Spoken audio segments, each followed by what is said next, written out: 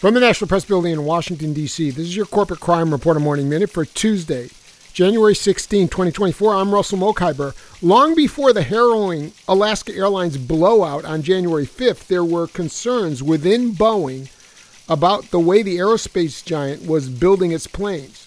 Boeing, like so many other American manufacturers, was outsourcing more and more of the components that went into its complex machines. That's going to report in the Wall Street Journal.